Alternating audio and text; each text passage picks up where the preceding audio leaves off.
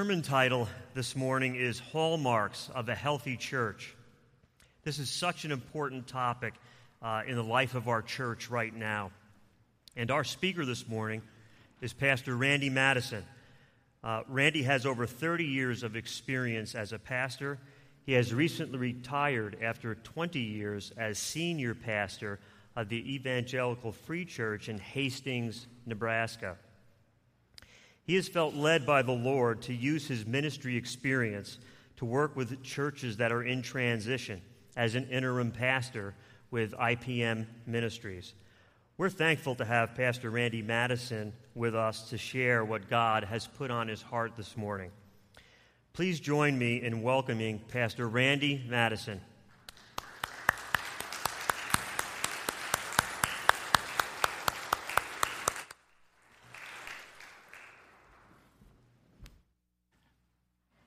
Thank you, George.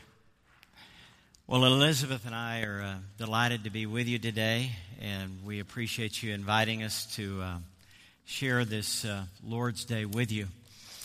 We've been married for almost 40 years, and your former pastor, Brian Green, listened to him several times on your website. I was just very impressed with what a tremendous preacher he was, and have one thing in common with him. I'm actually from the Midwest, but I attended seminary at Gordon Conwell. And so we spent the early married years of our life together there in the Boston area. And I really enjoyed listening to that New England accent as I would listen to him preach. And that was just really great. And I had an opportunity to talk with Brian a week or so ago. And one of my questions to him was, when was the last time did he preach through the book of Ephesians? Because I felt led to talk about this passage this morning from the book. And it sounds like he took you through that, but it's been a few years. And so I thought, well, I'm on pretty safe ground to be in this passage today. Would you bow your head with me one more time? Lord, now as we look into your word today, and as we look at 4 marks of spiritual health, and Lord, I think these apply to our lives individually as well as corporately. As individual followers of the Lord Jesus Christ and as a church body, I would ask, oh God, that there would be something here for each person. Lord, you know where we're at. You know what our week's been like. You know whether it's been an up week or a down week. You know what we've carried into this sanctuary with us this morning. You know what's on our hearts. You know what's in our heads. And so, Lord, you are sovereign, and this is your word. And the Holy Spirit is here in our midst. The Lord Jesus Christ is here. Our Lord Jesus is here in our midst right now. And I would ask you, O Lord, that you would just minister to each of our hearts in the way that you need to minister to us now this morning as we listen to your word. In Jesus' name I pray. Amen. Well, I've been an avid runner for approximately 35 years, and I had to give it up in March of this year because of a bad hip. It's actually this hip. And it's a lot of fun getting older. But one of the things that happened in my life many, many years ago as I took up running was my extended family was concerned about my health. And so they paid for me to have a Cadillac physical at Cooper's Clinic in Dallas, Texas. I went to Dallas. I had this physical. I got on this treadmill. I had a stress test. It's the first and only treadmill stress test that I've ever had in my life. And then I got all of this information back that told me what kind of condition I was in. And they told me what my cholesterol was. They gave me my good cholesterol, my bad cholesterol, the HDL, the LDL, my blood pressure, all of that stuff. And I found out what kind of condition or health I was in. And it's important to have an annual physical. Sometimes it's painful. Sometimes we really don't want to know what our physical condition is, but it's important. It's important to find that out, as painful as it may be. How many of you have heard the story of Jim Fixx? He was an avid runner. He wrote the book called Complete Book of Running many, many years ago, and he died of a massive coronary at the age of 52 while he was running on a lone road. I think it was Route 15, a highway in Vermont. And they found him alongside of the road. Things were not as they seemed to be. He thought he was in good health. He'd just run a 12-mile race about a week or two before. And he just beat his brother or his sister, as I remember the story, in tennis. He thought he was in excellent health. He thought he was going to live for a long time. But they found him by the side of the road.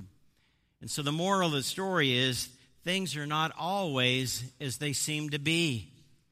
And it's important to be aware of the marks of health, both in the physical realm as well as in the spiritual realm.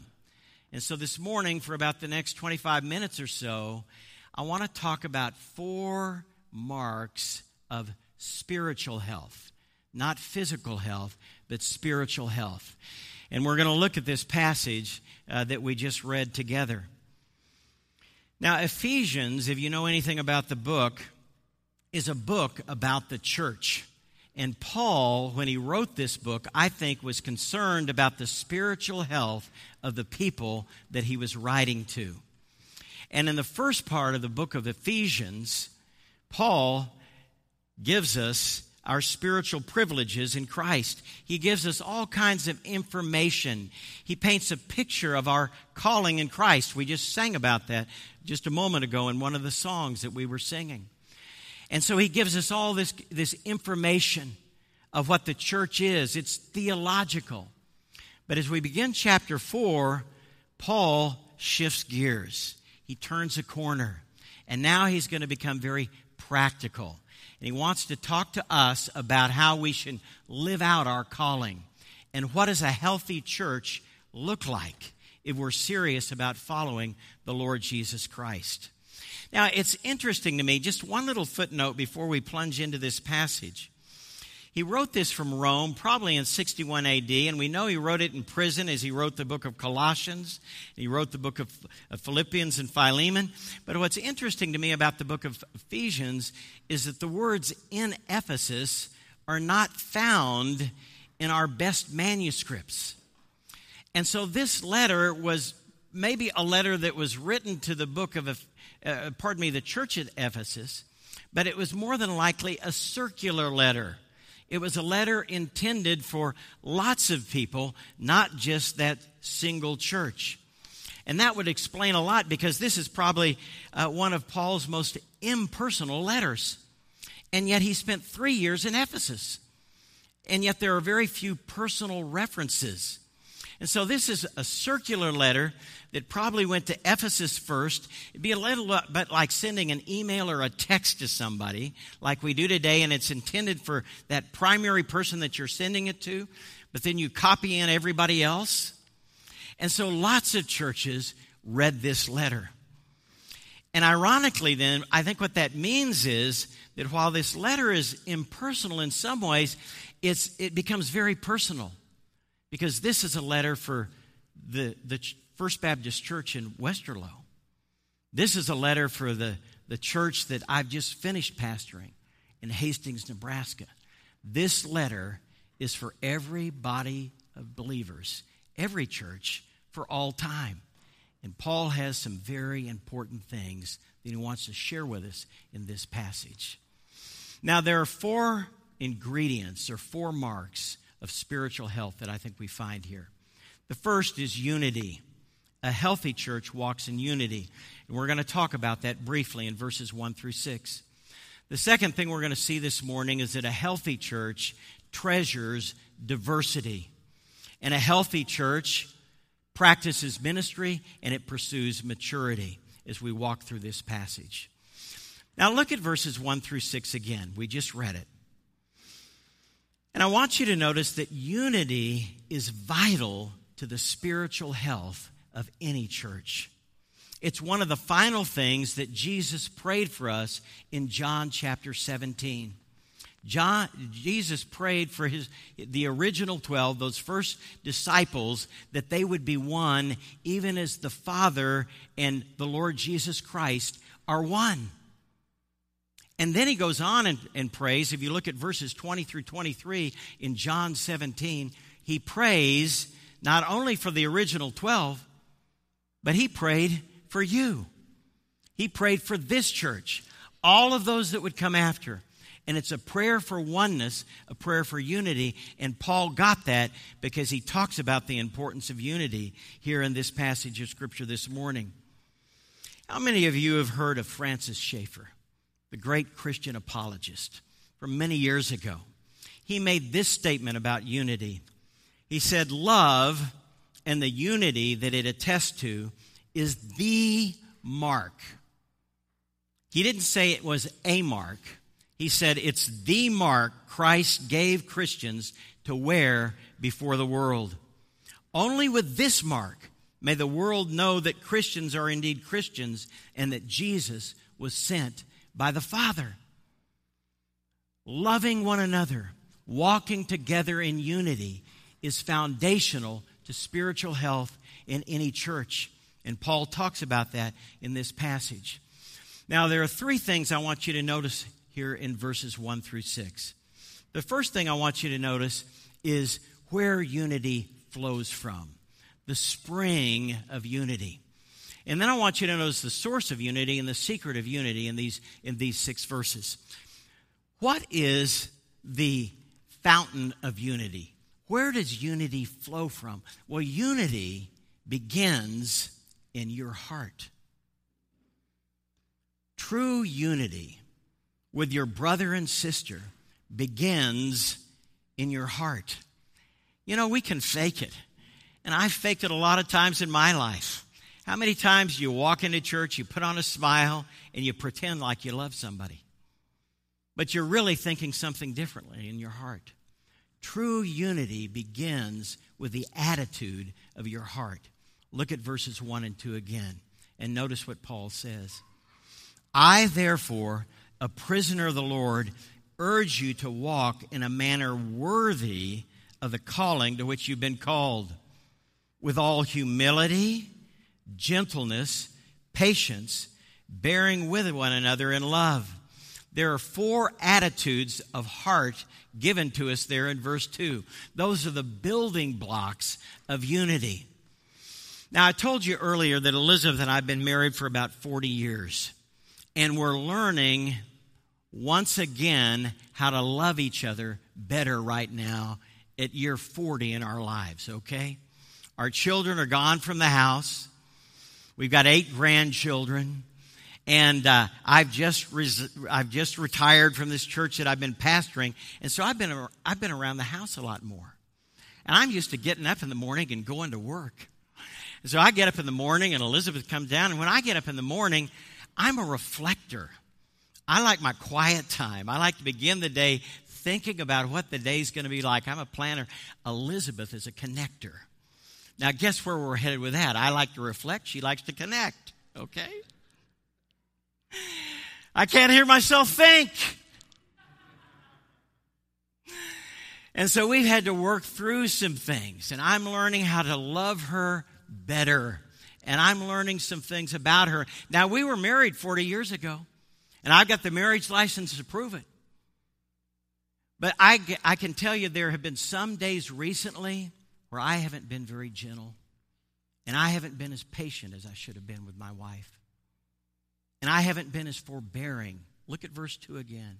Forbearing one another in love. I haven't been as forbearing with her as I should have. You know what that word patience means? It's an interesting Greek word. It's a compound word. Makros thumos. It means to spread out your anger. To spread out your anger instead of reacting and becoming impatient. It means to take a deep breath and spread it out. Be patient. Be gentle. Be humble. Be forbearing with one another in love. Unity begins with the attitude of the heart. And then notice the source of unity. We don't manufacture unity. We don't create unity.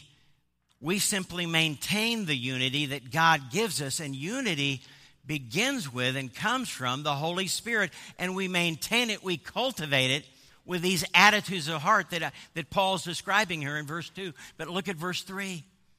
He says here in verse 3 that we're to be eager to maintain the unity by the way we live, and then he says the unity of the Spirit. Now, in the Greek language, that's probably a genitive of source, which means that we should translate this phrase, the unity that comes from the Holy Spirit. It's the Holy Spirit that gives us the ability to be unified, and we tap into that and we maintain it with our attitudes of heart that I was just describing. And then notice the secret of unity. Look at verses 4 through 6. Our hope, the Lord Jesus Christ. We were just singing about him this morning, weren't we? Did you mean what you sang this morning? Or were those just words of a chorus that you were mouthing? Jesus Christ ultimately is the secret to unity. The Holy Spirit is the source of unity. And we cultivate that unity with our attitudes of heart by being gentle, humble, patient with one another. But he's the secret of unity. We have to keep our eyes on him. He's our Lord. He's our Savior. He died for us. He's the one that reconciled us to God the Father. Look at verses 4 through 6 again. He is our hope. We have one hope, and that hope is in the Lord Jesus Christ. I read a very interesting statement many years ago. And this gentleman, E. Stanley Jones, a very famous, I think he was a Baptist preacher, said that you talk about what you believe and you will have disunity. But talk about who you believe in and you have unity. Because you see, we all share a common statement of faith. That statement of faith binds us together. But if you talk long enough, you're always going to find some things that you differ on. If you talk about what you believe in. But if you talk about who you believe in, if you keep your focus on the Lord Jesus Christ, he's the foundation. He's the source of unity. And so that's the first mark of a healthy church, walking together in unity. Now notice in verses 7 through 12, Paul goes on and he talks about diversity. Immediately after talking about oneness and love and walking together in unity, he goes on to describe 5 gifts that God has given the church. Spiritual gifts. And these are leadership gifts. This isn't an exhaustive list that he gives us here in verse 7. And so I want you to understand something very important this morning. If you're going to walk in unity with your brother and sister, you need to understand that that means you're not going to walk together in uniformity. Uniformity and unity are not the same thing. In fact, you can't have unity unless you have differences.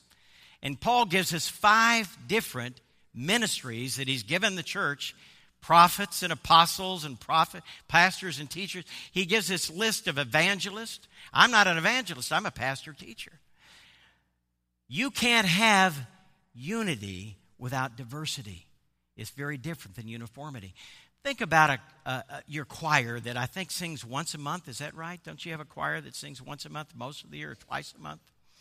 Or think about a quartet, members of a quartet, and how beautiful that is when they sing together in harmony. You have an ensemble up here, and you've got altos, and you've got sopranos, and you've got a bass, and you've got tenors. You can't have harmony unless you have different voices, unless you have a bass and a tenor, unless you have a soprano and an alto. Unity isn't uniformity. You've got to have differences and diversity. And so a healthy church treasures that. It recognizes that there are different members of the body of Christ. And he's gifted all of us differently. Different backgrounds, different spiritual gifts, different talents. And that's what makes the body of Christ so rich. all of the differences, and sometimes even differences of preferences in the songs that we sing. But that's what makes us beautiful. And so you've got to have diversity, and a healthy church treasures that. Now, in verse 8, it's interesting. Paul actually quotes from a verse in the Old Testament, Psalm 68, verse 18. And if you turn back to the Old Testament and you look at that verse that Paul quotes here in verse 8 of chapter 4 in the book of Ephesians, you'll notice that it says that Jesus received gifts from men. He didn't give gifts to men. And yet, in some of the Syriac and the earlier versions, translations in the New Testament, it actually has this word, he gives gifts to men. And so he's talking about the ascension of our Lord Jesus Christ, and he's distributed gifts to all of the people in his church as a result of his grace. Look at that word grace at the beginning of verse 7. By grace was given to each one of us, according to the measure of Christ, a gift. Did you know that you have a spiritual gift this morning? Now, John, one of your gifts is obviously music. You're obviously very talented. You're gifted, and you're able to lead us in worship. Thankfully, Derek held to his promise this morning. He said he wouldn't turn my mic on until I got up here, so you didn't have to listen to me sing, okay? I'm not John. We're all different. But everybody in here today has at least one spiritual gift. We've got a couple of passages coming up on the screen for you right now. Romans chapter 12. And then immediately after that, we don't have time to read them this morning, but 1 Peter chapter 4, verse 10. And if you go home today and you open your Bible and you read those passages, those are some other passages about spiritual gifts. It's very clear, and notice the similarity in language. Gifts are a result of God's grace. They're not something that we earn or manufacture. They're given to us. God has given everybody at least one spiritual gift. And I love Peter Wagner's definition of a spiritual gift. I think we've got that on the screen for you this morning as well. I'm going to have to step over here to read it because I don't have it in my notes. Can we get to that place? He says that, and I'm going to have to come down here to read that thing.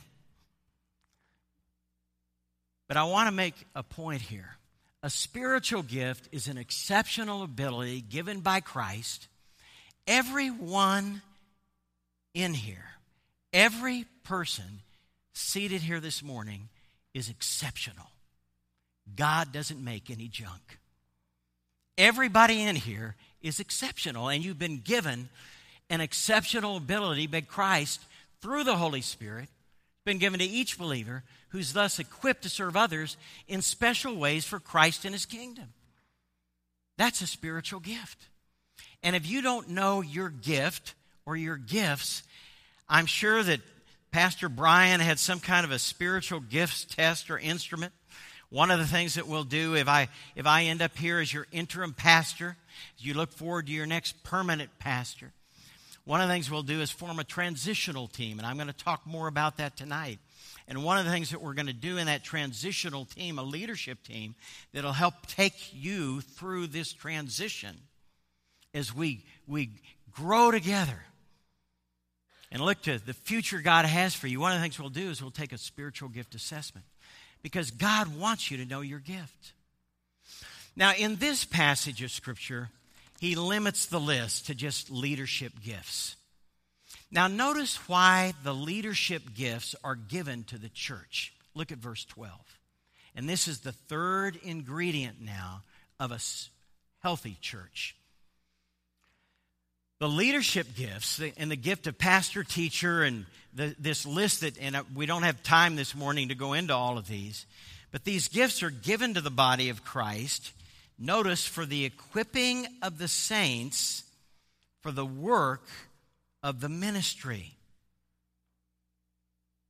Did you know that pastors are just servants? I served the church that I just left for 20 years, and what a privilege it was to serve them. What an honor it was to be called to Hastings, Nebraska, and just to be there to serve those people. as a pastor for the past 20 years. But pastors are nothing more than servants of the servant, the Lord Jesus Christ. The Lord Jesus Christ is the head of the church. And pastors are just servants of the servant, called to serve God's people and to equip God's people so that you can do the work of the ministry. See, for some reason, we've got it all turned around and upside down today. And, we hire pastors and we get this hired gun into some church and we expect them to do all the ministry. But the reality is, pastors are given to the church. Now, don't overinterpret this. Don't misinterpret this. Pastors are a model ministry. But pastors are given to the church to equip God's people so that they will do the work of the ministry. The work of the ministry belongs to you. And Jesus Christ is glorified, and the church is edified, and the world is evangelized when God's people are involved in ministry together. Several years ago, I ran across a very interesting little poem. Perhaps you've heard it. It's called Only by Working Together. All have a share in the beauty. All have a part in the plan. What does it matter what duty falls to the lot of man? Someone's blended the plaster. Someone's carried the stone. Neither the man nor the master has ever builded alone. Whether making a roof for the weather and you're repairing your roof right now, or building a house for the king, only by working together have men ever accomplished a thing. And so God wants all of his people involved in ministry. And this word equipping is an interesting word. Turn back to Matthew chapter 4, verse 19 for just a minute. If you got your Bible or if you get your scripture on your pad this morning, however you get it, scroll back or turn back to Matthew chapter 4, verse 19, not 13.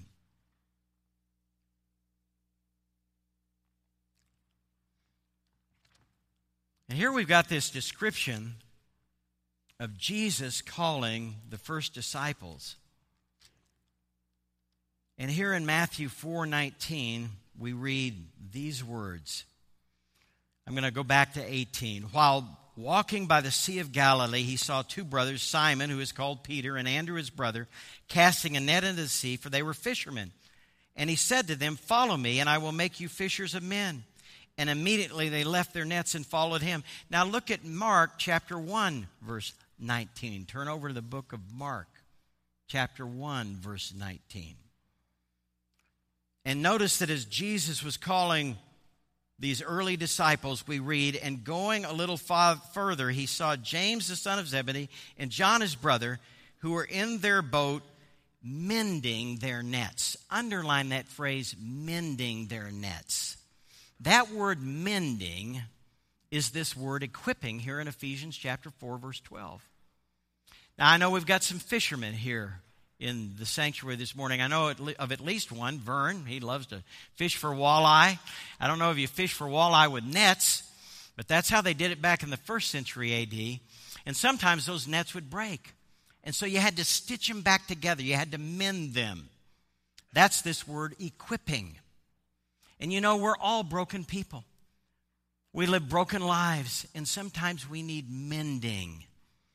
This word equipping also was a medical term, and it was used to repair a broken ankle or a broken arm, like you'd put it in a cast. It means to put something back into working order so that it can accomplish the purpose for which it was made. Your arm was meant to lift things. A net was meant to catch fish. And so sometimes you have to mend it or equip it so that it accomplishes the purpose for which God made it. Pastors are given to equip God's people for the work of the ministry. I don't know if any of you are old enough, some of you would be old enough to remember a football coach by the name of Bud Wilkinson. Anybody ever heard of Bud Wilkinson? He coached the Oklahoma Sooners back in the 1940s and the 1950s. And he went on to become, during John F. Kennedy's presidential tenure, he went on to become the representative, or the president's representative on the Council for Physical Fitness, and he was helping our nation become more fit. Somebody walked up to me on one occasion, and they asked him the question. They said, Coach Wilkinson, do you think that college football is contributing to the overall physical fitness of people here in America?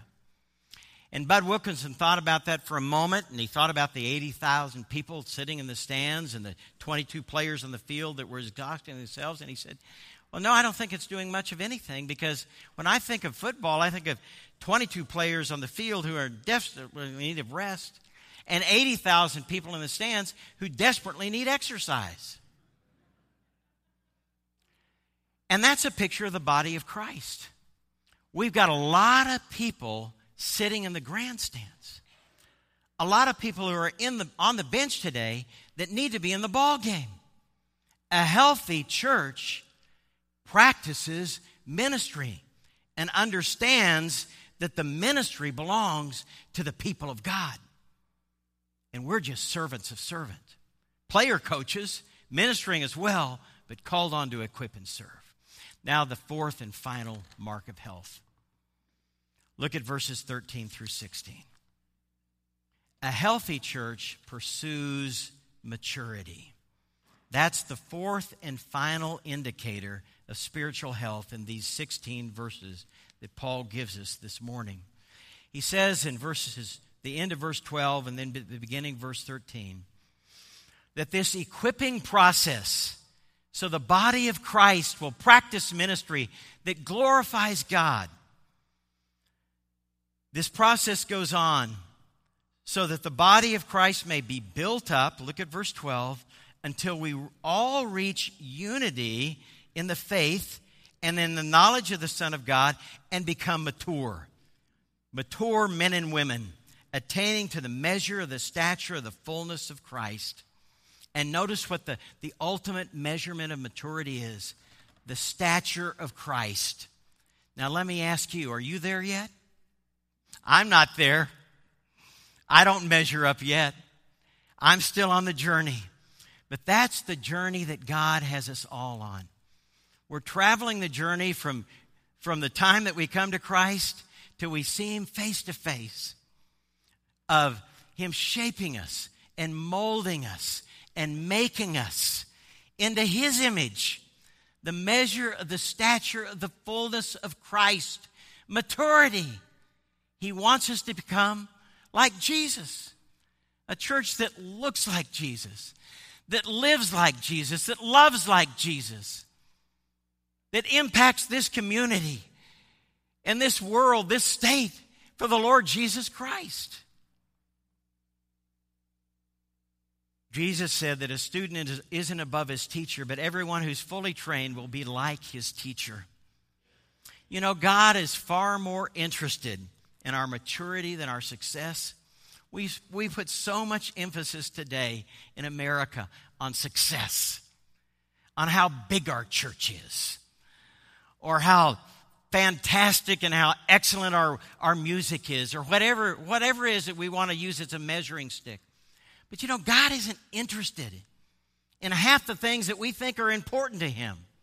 What God is interested in is how much like Jesus are you becoming? Your maturity in Christ. Now here's a great Bible study question, because we don't have time to finish all of this today.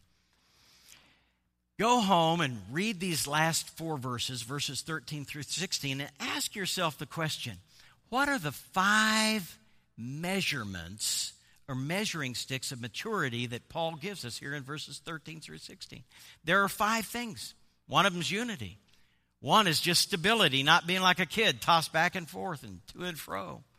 But what are the 5 measurements or indicators that we're becoming more mature according to verses 13 through 16? That's a great Bible study question. And God has a lot of tools in His toolkit to help us become more mature, both as a church and as individuals that are seeking to follow the Lord Jesus. Let me end with this thought this morning. It's another poem, and I really don't use all that much poetry. If we end up coming here and I'm your interim, you may never ever hear another poem from me, but today is Poem Sunday, okay? But I think this is a great thought. Another old poem. I think that I shall never see a church that's all it ought to be, a church whose members never stray beyond the straight and narrow way, a church that has no empty pews, whose pastor never has the blues, a church whose deacons always deek, and none is proud and all are meek, where gossips never peddle lies or make complaints or criticize, where all are always sweet and kind and all to others' faults are blind. Such perfect churches there may be, but none of them are known to me. And I've pastored 3 churches now in my pastoral career, and I haven't pastored a perfect church yet, and I'm far from being a perfect pastor. I'm just on the road like you are. But still we'll work and pray and plan to make our own the best we can. You know, there are no perfect churches this side of heaven. There are none. None. But God does want us to be a healthy church. And this morning, Paul's given us 4 hallmarks, measuring sticks of health. A healthy church walks together in unity. It values, it treasures diversity. It practices ministry. And it pursues the right goal, the right aim, maturity, Christ-likeness. Let's bow together in prayer. Lord, may it be so here at the First Baptist Church in Westerlo. Lord, I just pray right now that your Holy Spirit, who is present here this morning, would just fill each individual heart and fill this church. They're grieving the loss of their pastor, a pastor who they love, who served them faithfully for 6 years. This is a hard time. They're on the threshold of a transition. But Lord, be with them. May they grow through it. May they thrive in this season because you haven't abandoned them. And Lord, I pray that they would be a healthy church that brings glory to our Lord Jesus Christ, in whose name we pray this morning. Amen.